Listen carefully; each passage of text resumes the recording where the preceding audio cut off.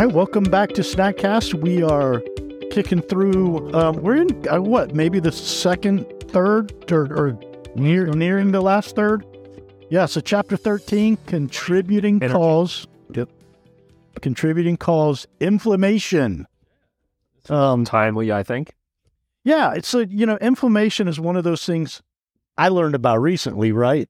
Just from us doing this, you always heard, inflammation, it causes, and I thought, okay, but understanding the nature of, really, in my mind, it's omega-3s and omega-6s for someone who's healthy. Mm-hmm. And in the Western diet, we just get way too many omega-6s, which are inflammatory.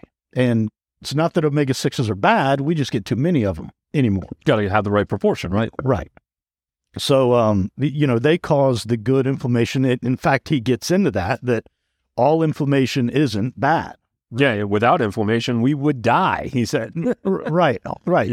You wouldn't know that you were cut or that you had a sinus infection or... hot stove. Out. Right. So at a certain level, inflammation is good. That slow, constant level of inflammation that we get that leads to things like obesity and cancer and bad things happen, right? Yeah. So how does it tie to brain energy, right? He says early in the chapter, inflammation is one way that the body allocates and uses metabolic resources, thereby directly affecting metabolism. And he kind of goes into one of your favorite things to say, cytokine storm. Cytokine storm. I mean, we heard about that a bunch during COVID, how if you were obese, and it's not just COVID, but if you're obese and you get a virus, it's like a free-for-all. I mean, it's a party. The virus goes in, opens all the doors, pulls out all the sugars, and has a party. And, causes severe... Not sorry for being very blunt about that, but if you are obese, that's what happens. Right. So how does that tie back to mental health and brain energy, right? Well, it's pretty obvious. If you don't feel good and you're all inflamed, at the most basic level, it affects your mood, right? Owie, I hurt. I don't feel good, but it can change emotions, thoughts, motivations, behaviors. People become, I'm reading at this point, people become lethargic, withdrawn, unmotivated, less confident, and more likely to want to climb into bed and rest. Makes sense. Yeah. If you're inflamed, you're basically sick, which is never a positive state to be in. Right. And then he reiterates this: when inflammation occurs for a prolonged period or when it's extreme, the metabolic toll can trigger or exacerbate mental and metabolic disorders. So again, that slow trickle of I'm tired, I don't feel good, I don't know why I don't feel good, but it's not extreme pain that we think of. It's like you just know something's wrong. Right. And he goes on to say that it can go the other way too, that the metabolic state and the mood, if you will, the mental state can also go the other way and affect inflammation.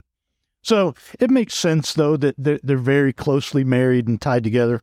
Oh, yeah, that cycle of how it affects mitochondria, right? Right. Inflammation can affect mitochondria, but mitochondria can also affect inflammation. Right. And sometimes healthy, sometimes unhealthy. Right? Yep. So, you jumped ahead of me. So, inflammation and the mitochondria. Same thing, goes both ways. We just said it.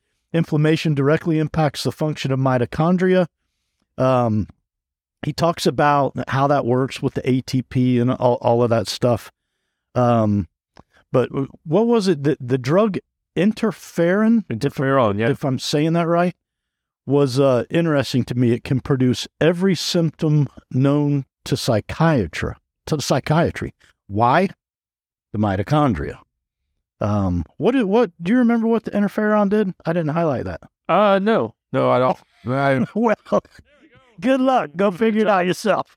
Yeah, but it was, I know it was, interferon has been shown to directly suppress mitochondrial ATP production in some brain cells. It can be given to people as medication when treating serious infections or cancers. Shortly, all after starting interferon, all hell can break loose in terms of psychiatric symptoms. That's pretty damning. Yeah. All hell? All hell. Just partial. He said all hell. That's pretty serious, right? So I thought this one was interesting as well. He says pregnant women with infections are 80% more likely to have a child with autism. Speaking to how inflammation can affect brain development.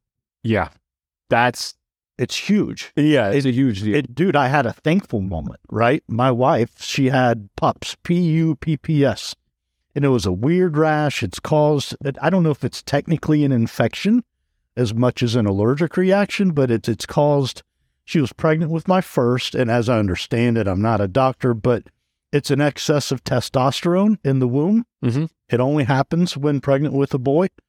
And it was, her body was, she was in a rash head to toe. And the doctor was finally like, there's nothing I can do. We need to induce labor. We need to get this kid out of you, you know? And I look back and I'm like, I was going to say, thank God he came out normal. Evan, I love you, buddy. I was going to say it. I don't know. Glad you did. No, he's Evan, a good kid. I love him very much.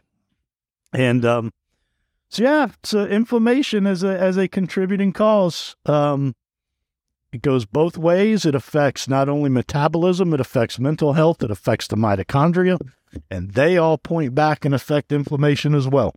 Yeah. So I mean,